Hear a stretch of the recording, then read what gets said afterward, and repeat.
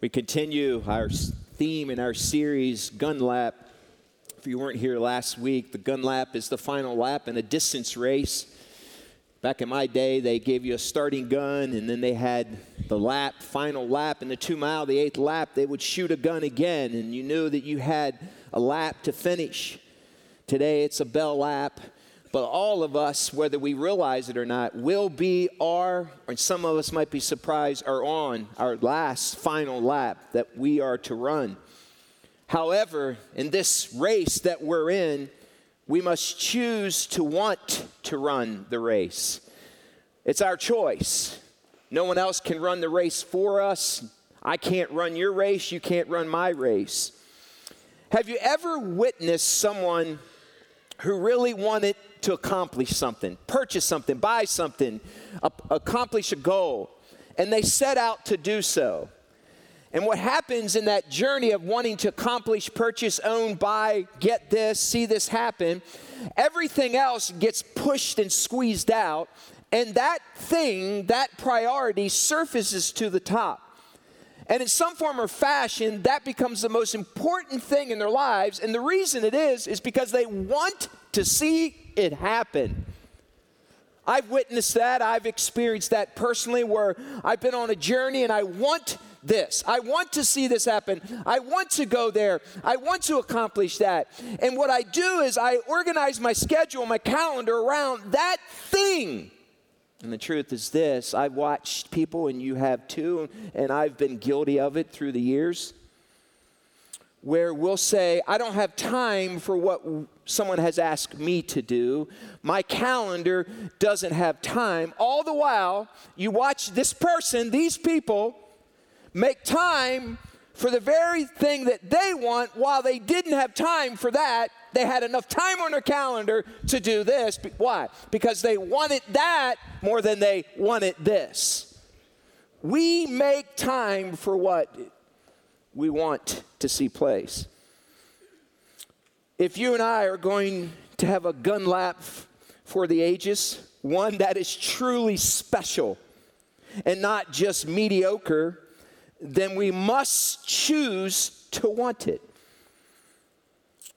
Yesterday afternoon, I had the privilege of baptizing Shane. He's in the front row today at Tippy Lake. It was a joy to be there with him.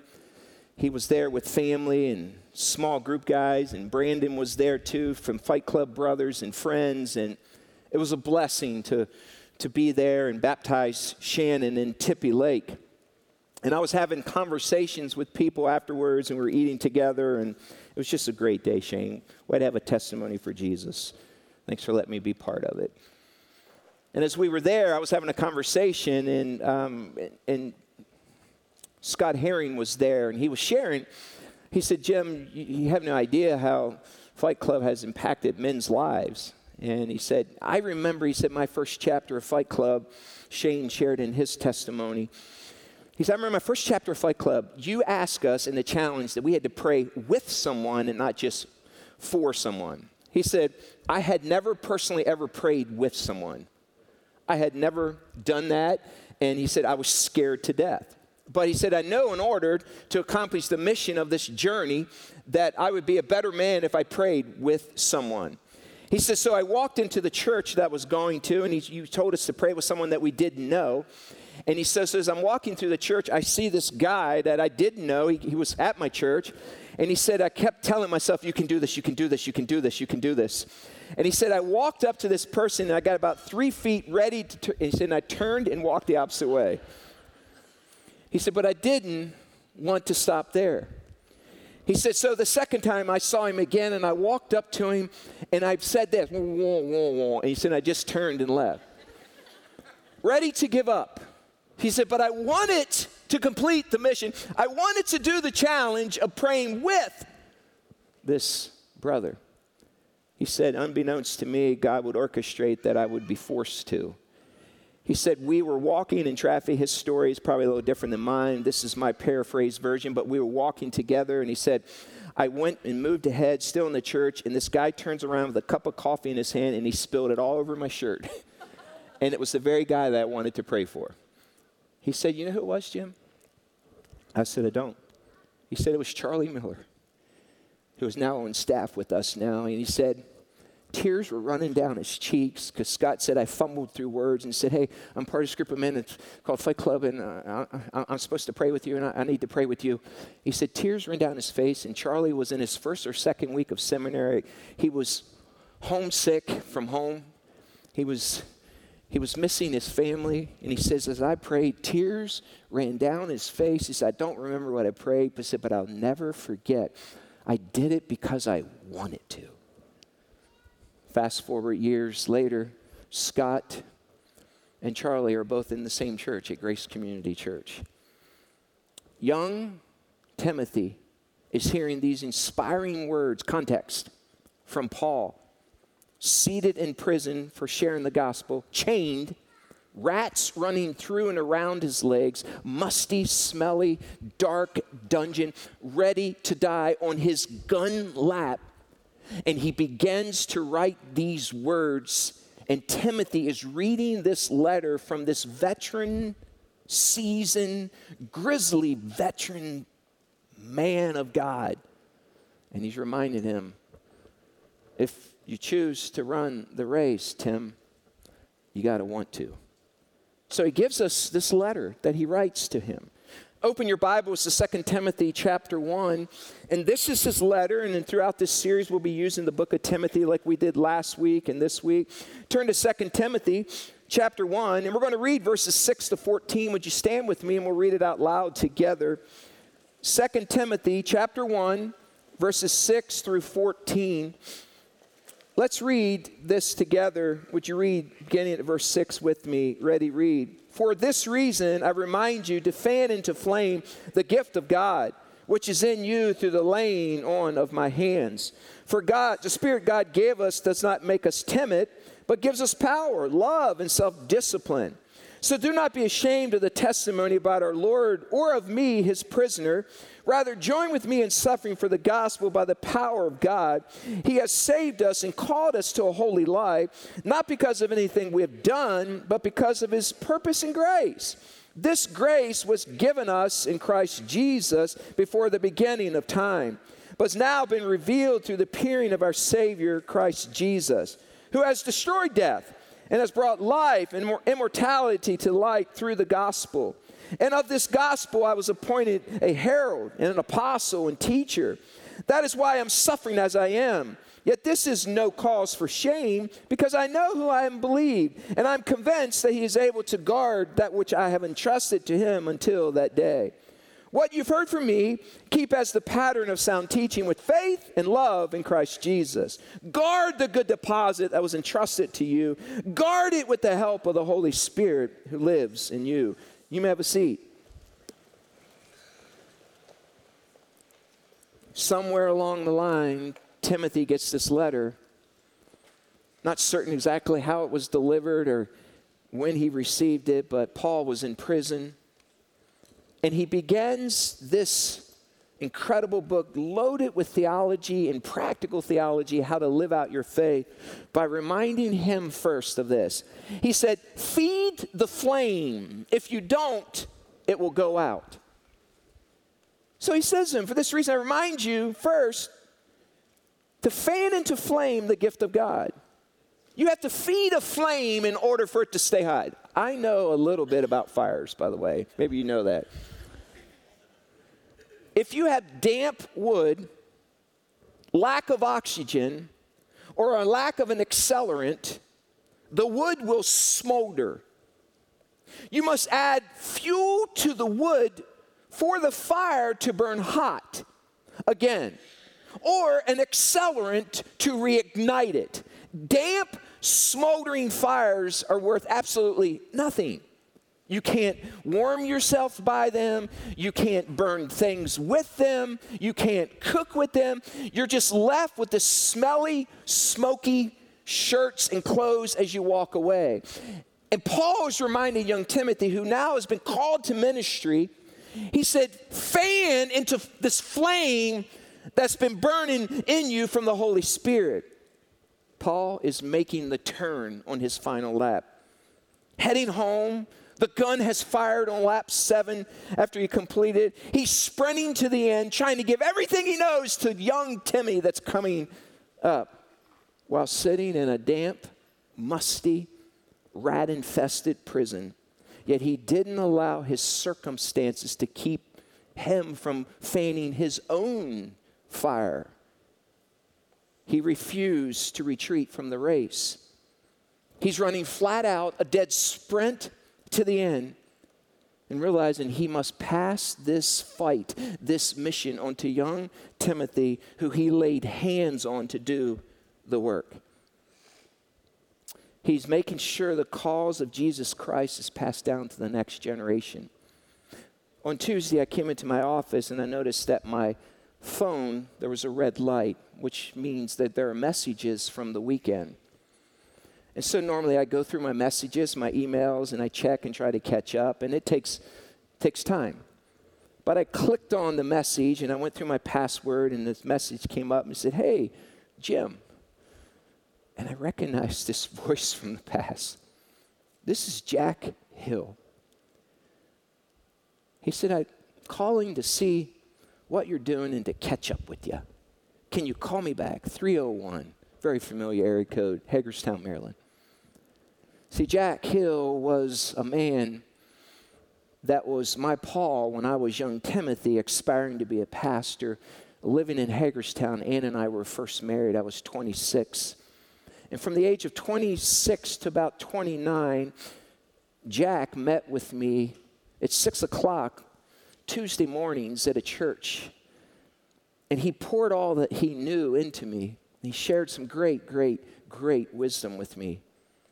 But he said, "Jim, I want to catch up." And man, I could hardly wait to call my friend back, because fast forward, he told me in this conversation, he said, "Jim, I'm 79 now." I said, "Well, I'm 59. And he said, I've been through heart surgery. I had cancer, and by God's grace, I survived. And he said, God is still good. I'm serving in my local church. And he said, by the way, I just finished playing 18 holes on the golf course, and we walked it. That's my kind of man, by the way. But he said these words. He said, "Jim, how you doing?" And he said, "Are you still keeping the fire hot for Jesus?" I picture Paul, my Jack,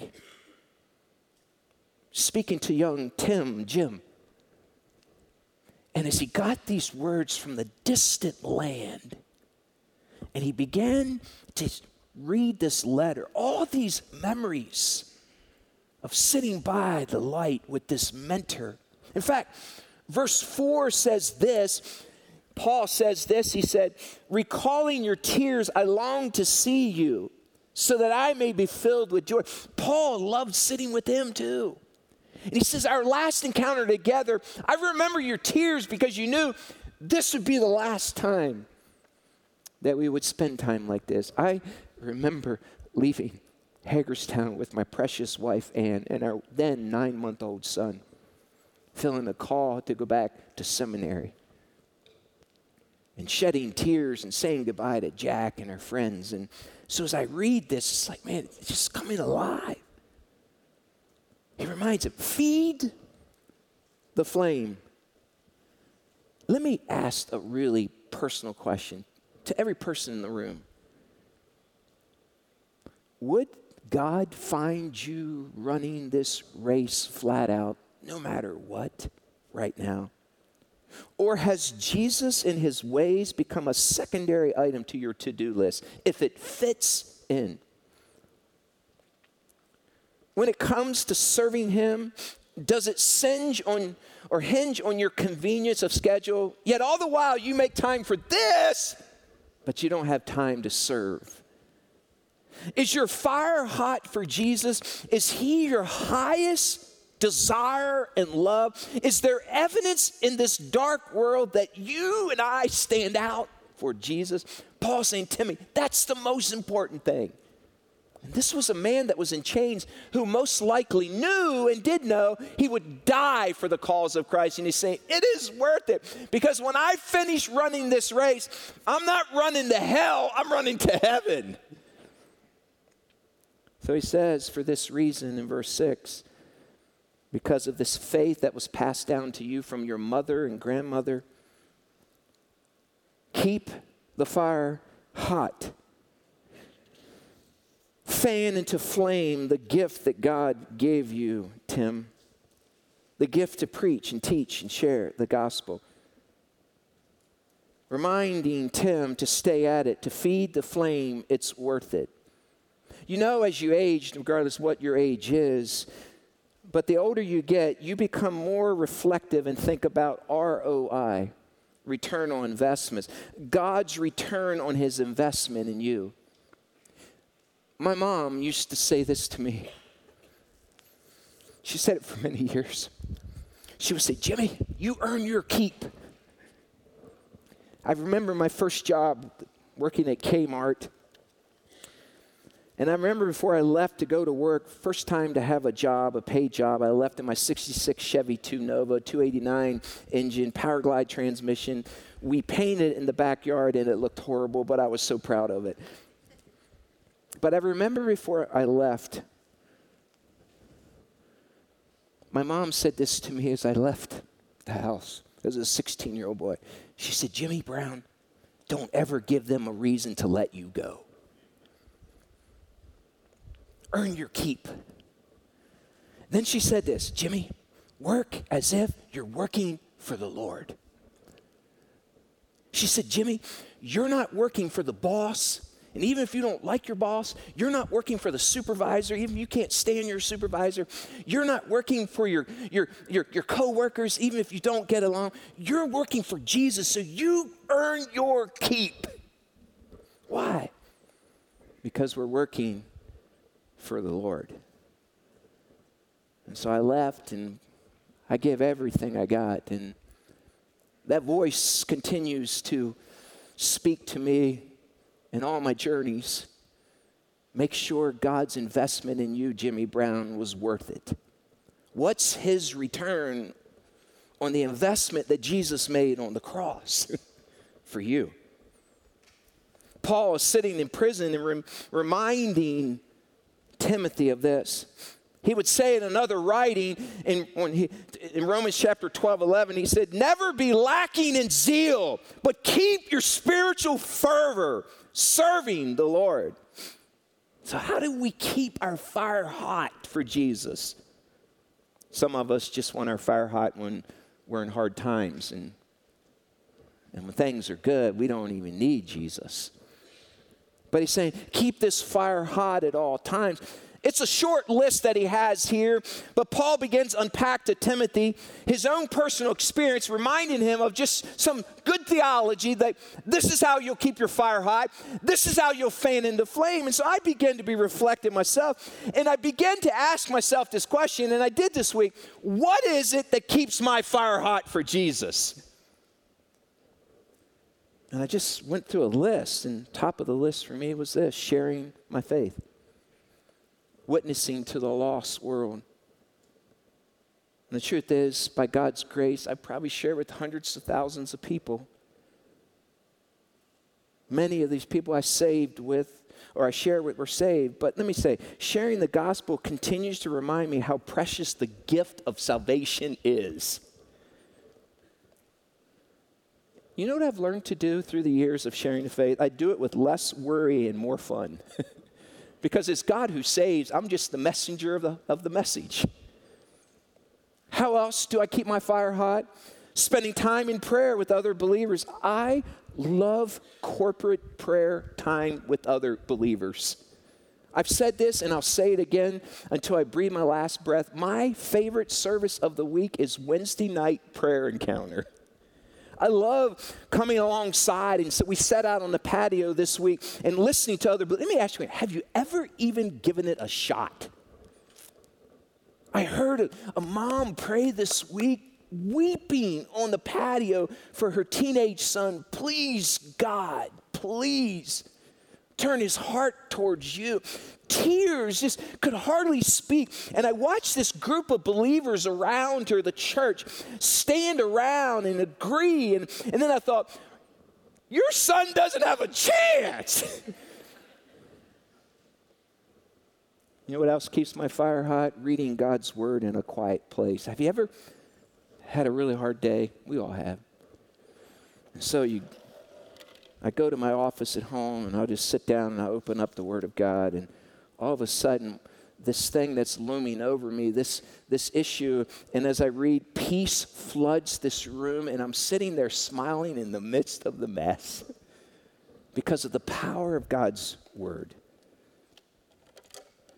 You know what else keeps my fire hot? Spending time with mission-minded believers. I love sitting with people who share God's truth with others. I love ministry trip to hard places where the gospel has hardly been preached. I love talking to my bride, Ann, about Jesus and praying with her. I love when we get together and we pray and then we see God answer, and then we sit back and say, man, God's good, isn't he? There's nothing more precious than to pray with your spouse, not just for your spouse. Can I ask husbands, is it a regular thing for you to pray at least once a day with your wife? I love praying with my wife. My fire stays hot serving the church and preaching and teaching. And Friday night, we were down at the lodge. I loved hanging out with men. We're building this finish line for the gun lap. It's pretty awesome. And you were there, many of you were there Friday night. And we laughed. And I got to see Daniel Yoder walk across a 2x4 20 feet in the air like he was a spry 12-year-old kid. And we laughed, and sweat was dripping off the bow of my hat. And the snout of my hat just dropping down. And we talked and we interacted and we did life together. And then Saturday morning, another crew came back and we worked there and we talked and we talked about God and then Saturday afternoon got to go to Shane's house and baptize him in the Tippy Canoe Lake. Like I come away from those encounters with other believers, just my fire is hot for Jesus. My fire stays hot when I run and pray. Some of the sweetest times I've had with the Lord, and some of you don't understand that, but those who are runners understand. It's more than just a running high, it's a Jesus high. I love hanging with new believers. One of my favorite things is sitting down with someone who's just come to Christ because they're just figuring this thing all out, this relationship, and all of a sudden they realize they got God living in them now. Like, whoa, I never felt that way before, and I didn't think that thought before. And they read God's word, and they, whoo, and you spend time, and I can recall leading a guy to Christ years ago, and he said, what should I do next? Like, they want to know what's next. Well, I said, well, it was like a Tuesday morning because we were on the floor in his house, and I went over to visit him, and we're both weeping, and he's praying to receive Christ, and he said, what should I do next? I said, well, just come to prayer encounter. He said, what's prayer encounter? So he came, and he's sitting in this prayer encounter. It's so vivid for me, and we're going around and praying, and this is years ago, and he looked at me, he said, hey, Jim, right in the middle of everything, like he was the only person in the room. He said, how do you pray? I said, well, you just talk to God like you talk to me. He said, how do you pray to someone I can't see? Like, that's a good question. I said, you just talk to him, tell him what you're thinking. He said, well, I can talk. Well, I said, well, let's pray. So he bowed his head, and he said this prayer I'll never forget. Dear God, my life used to suck, and it doesn't suck anymore. Thank you, Jesus. That's good theology.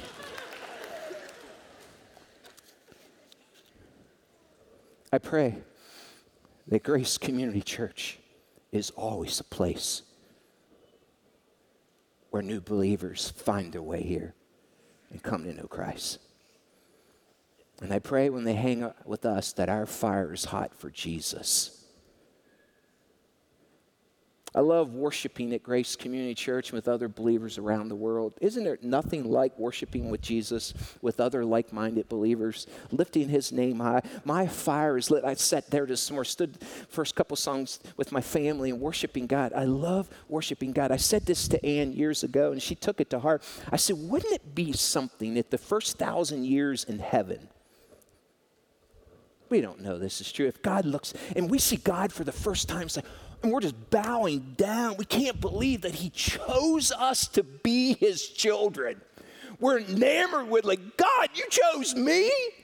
And now we're in heaven with every tribe and every nation and every tongue and country that knows Jesus, and we're just so overwhelmed. There's the 3 in 1. Woo! God the Father, God the Son, God the Holy Spirit, and we get a chance to worship him. And then God says, hold on 1 second. For the first 1,000 years, you have to worship me the way you worship me in your local church. What would that look like? Would you stand there?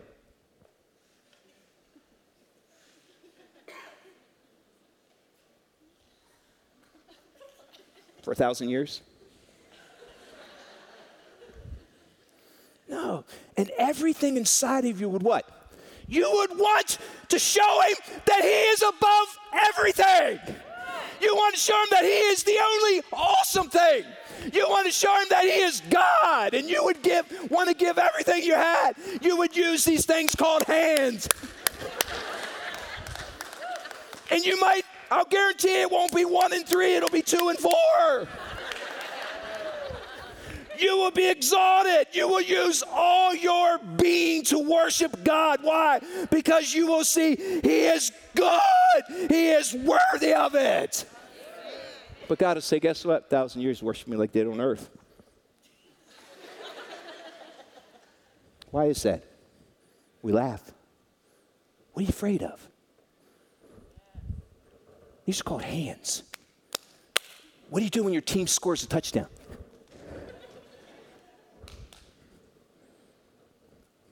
Ann said, Jim, when you said that 25 years ago, my worship changed forever.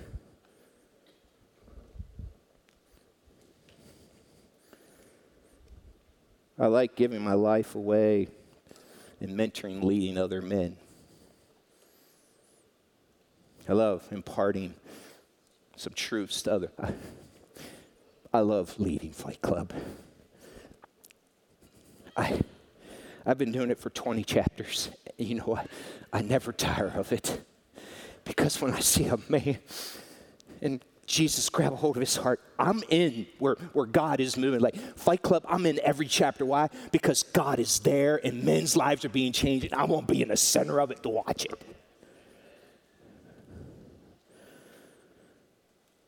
I love reading stories and autobiographies and biographies about other great saints. When I was in seminary, I had a 2-credit course, and they required me to read 5,000 pages about a missionary. So I read 25 books on Hudson Taylor. I found out things about him I never knew. And every time I would read, I would come away from that reading like, whoa, man. You know how else I keep my fire hot? I choose not to be pessimistic. I choose not to let the negative voices around me influence my thinking.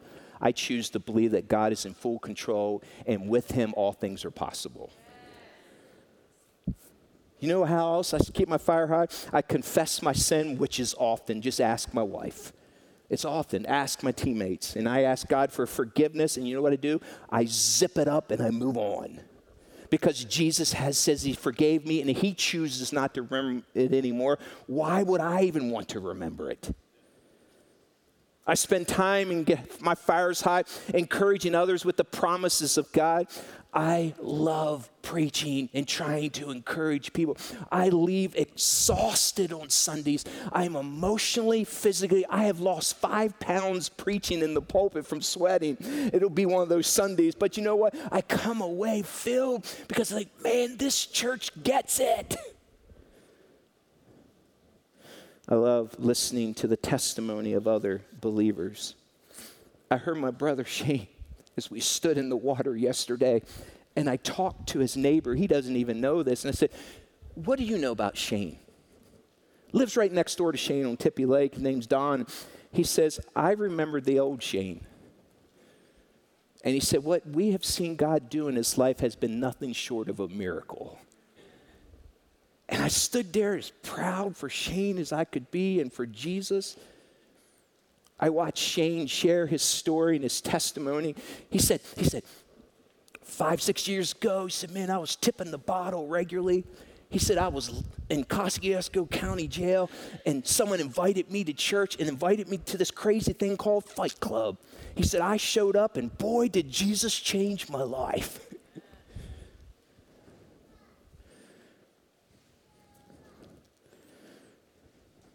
See, along the way, we must realize that running this race is not about us, but it requires us to give our very best. Paul says to Timothy in verse 7, he says, the Spirit offers us not timidity or fear, but power. The Spirit offers us love. The Spirit gives us self-discipline. In other words, he said this word power is the Greek word dunamis. In other words, you and I are a stick of dynamite ready to explode at any moment because the Spirit of God is in us and you light us up. Watch out, world. That's the picture. Like, woo, I like fire. I like that.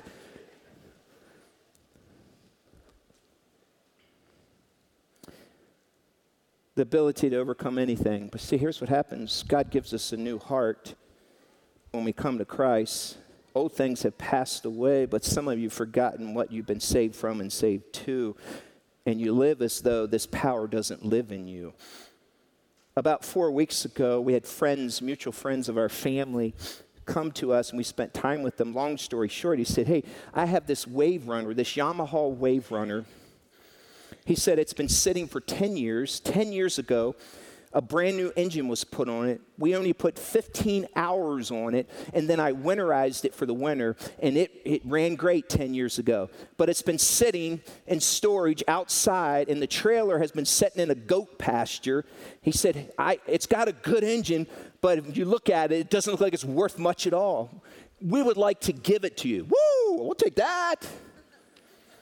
So I was excited. I took my truck, my Jeep down to Warsaw and pulled into this house. And he was trying to describe it. He said, Jim, you just need to bring it back to life. It's got a new engine. It's got a new heart in it. 15 hours. And there was a moment we rode it on Webster Lake for 15 hours. And we gave it everything. And I went down there, and it looked like it had sat outside for 10 years. It was green and mildew everywhere. And then he pulled out the seats, and they looked like a block of cheese. The seats had pulled off, and there was duct tape that had even rotted through. And it was horrible. And I said, well, where's the trailer? And he showed me the trailer, and there was the trailer. It was a 2-slot wave runner trailer, and both 2x4s were rotted. He said it's been sitting in a goat pasture, and the goats had chewed all the wires off of it. He said, but it's got a new engine. And we ran it for 15 hours. And all I could see was this finished product, knowing that the engine's good. The heart of the machine is good. It just needs some work. So I loaded it up on this trailer we did, and I took it home, and the neighbor across the street has a power washer, and I brought his power washer. It will take your lips off. It has so much power. And the wave runner shows the scars when I got it too close. But, man, I hosed that baby down. And I was saying, Ed, look at this thing. It's coming to life. I could barely hold it. And I cleaned it up. And it has traction control pads on the sides, and I stripped those off. They were all rotted out. And so I went online, never been a upholsterer. I know how to sew a little bit. And you go online, you can order seat covers that if you take the old ones off and pull all the staples out, they have these fitted ones. You take your electric staple gun, you can put it back on, and woo, that looks new. So I did that. I put this new seat on, and I opened it up and pulled the plugs out and tuned it up, and I ordered new traction controls, and I took it down to the water. And if you look at it today, you would have no idea what it used to look like. But then you know what I did? I fired that baby up. Shot the water 10 feet over everybody behind us. I snuck out of the channel, and you know what I did when I got out on the lake? I gave it everything it had, and I went 900 miles an hour out across that lake.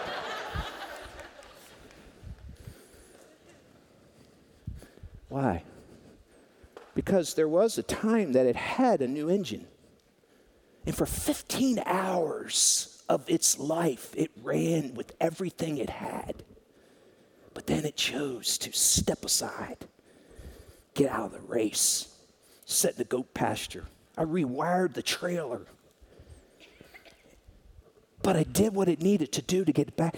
And now it runs like it was intended to run.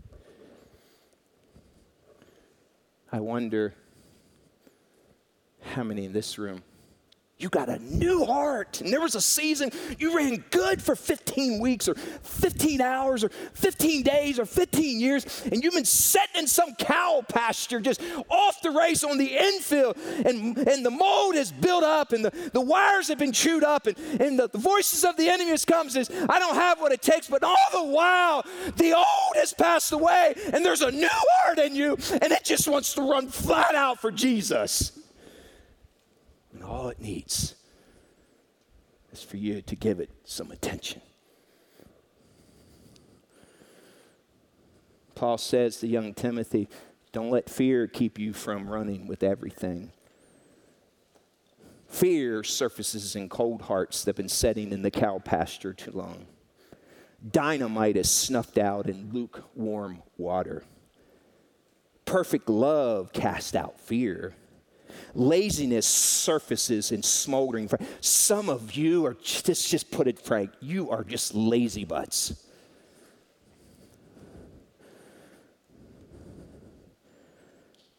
And our purpose often dies in our insecurities.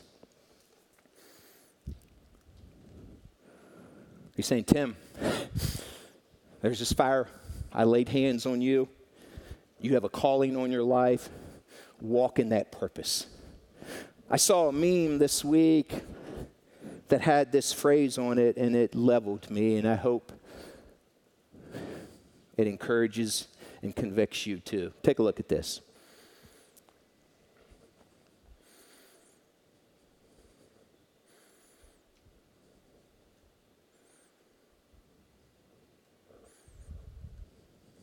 Is that true of you?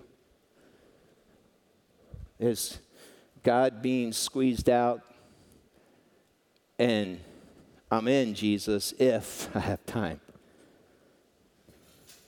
Where has your fire gone? Where were the days when you told the Lord you would do anything for him? It's not too late to run flat out to the finish line.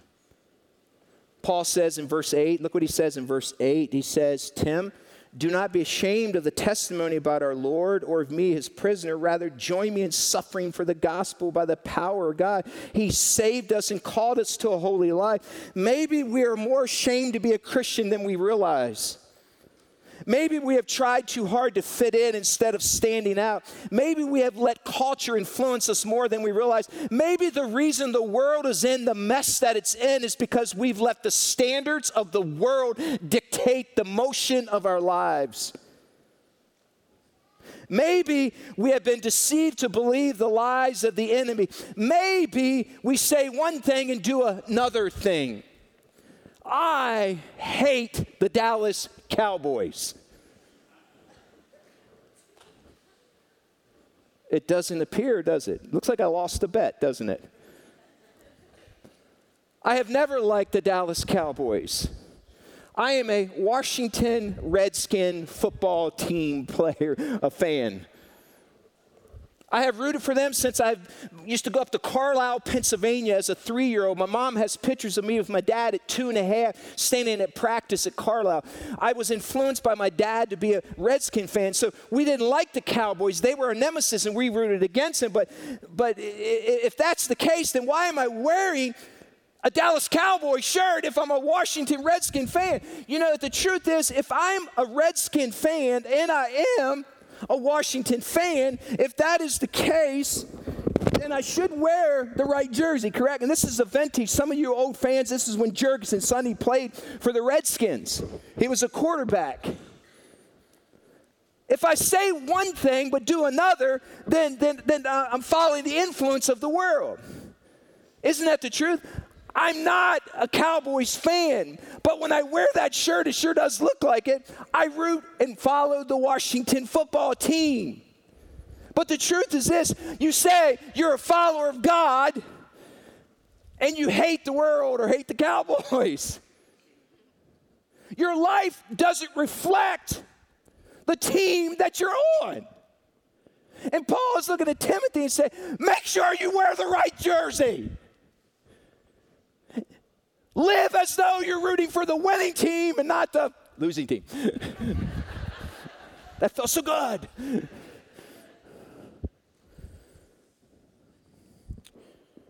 What jersey does Jesus find you wearing more often? Maybe it's been way too long since you relied on the power of God that resides in you. Paul would write in Colossians chapter 3, he said, for you and I have died, and your life is now, listen, hidden with Christ in God. My life and your life is hidden in Christ with God. If that's the case, then may your life be so hidden with Christ and God that people got to find God to find you. Paul reminds young Timmy, the living God lives in you. Don't check out the race. Bring that wave runner with that new engine, tune it up, and ride it like you never rode it before. Because there's power that resides in you. My Bible reminds me that nothing can stand against me. My Bible says, Jimmy Brown, you are more than a conqueror. My Bible reminds me that the wisdom of God lives in me. My Bible reminds me that all the divine qualities that were in Christ are in me and you who know him. My Bible says we got Jesus. How could we want more? Maybe we've forgotten who we are. Maybe in your search for significance, satisfaction, identity, and joy, you ended up running in the wrong lane. Where has your childlike faith gone? The term, I'm a Christian, has just become another hashtag instead of a lifestyle. Quit running the race as if you're going to lose. Some run the race as if they're going to hell instead of heaven. Your success on the track ahead of you would depend on what you brought into this place in your race. So Paul goes through this short list. He said, Timothy, God has saved us. It's all his work. You're running because he did the work. He said there's this grace that's been given to you to do the work. Accept that grace. If we extended grace to others the same way we extend it to ourselves, imagine what our world would look like. He said Jesus has destroyed death here. What is there to fear? It's just a shadow of death. I mean, would you rather get hit by the shadow of a truck or by a truck? He said, all you got hit by was the shadow, because when you die, to be absent from the body is to be present with the Lord. You see, God brought immortality to mortality. God changed perishable to imperishable. And we are those people. Can I get an amen? You see, the enemy likes to think he's in control. But please remember this, Jesus has Satan the lion on a leash, and he can only do whatever God allows him to do to you. We all have this gift from God. The purpose of the gift that he's entrusted to us is not for popularity, not for the applause of man, but to exalt God. Suffering should be normal for Christians, he's telling young Timothy. Don't run from it, but welcome it. We don't really understand persecution like Paul's talking about here, but some in Afghanistan do right now. But I know that the devil wants to bring you down as God is raising you up. So if you feel temptation and you feel like suffering has come and you feel like literally every relationship around you is breaking down, maybe it's because God's about to raise you up. Just cling to him, and the enemy wants to take you down because he's been a keen observer of people standing for Jesus. There will be resistance in the race. God is fully in control, and he stands at the end of your day cheering you on. So how do we find what we need? As a kid, I memorized 2 Timothy 2:15 in the King James because NIV wasn't around then, but I memorized it. Study to show thyself approved unto God, a workman that needeth not to be ashamed, rightly dividing the word of truth. Truth is found in the word of God, not in our world.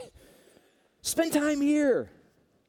Good thinking happens with good theology, and he's reminding Timothy, stick to the word of God. But here's what happens. If we choose to bring from our past everything to the future, then we'll end up far short of what God wants us to be. I worked as a carpenter and built homes for 10 years. And the lumber truck would roll in a truck, and he would dump it on the ground. And we would go out, and as we would pick lumber to put in the walls, we would cite them. It's called culling, culling. And we would look at lumber, 2x4s, and see if there were bows or if they were twisted.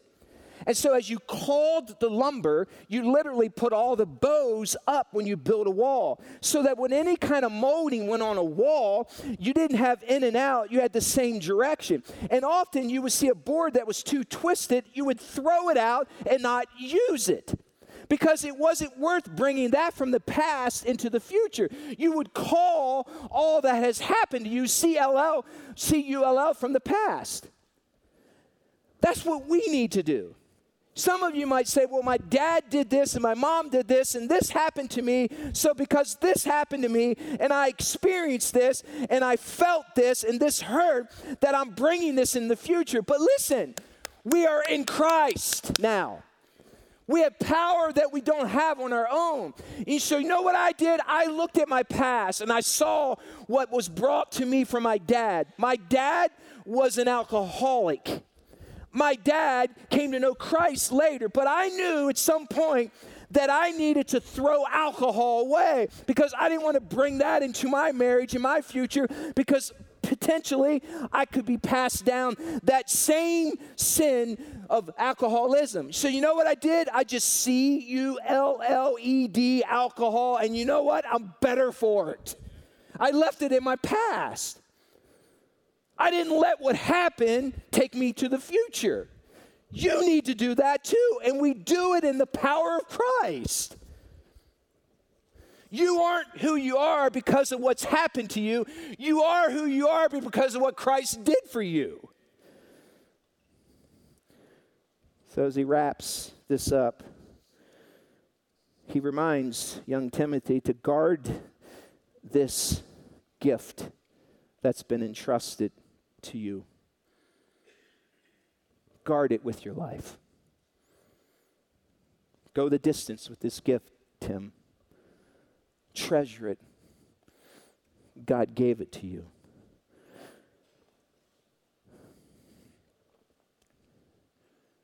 We're going to sing a song that, before you sing it, I'm going to ask you to do something. It's called I Got Saved.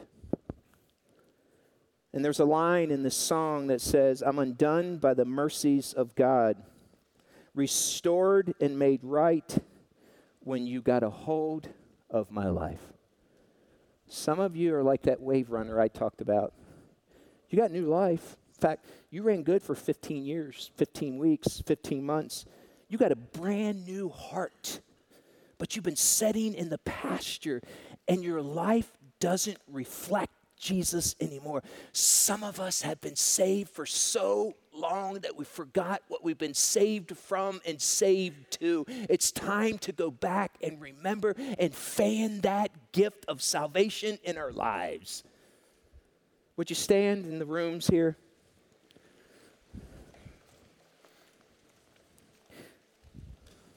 I want you to ponder these words. And as you sing these words and back to God out of appreciation, remember how good it is to know Jesus. It's the greatest gift given to mankind. May your heart come afresh with fire again. Please, Jesus.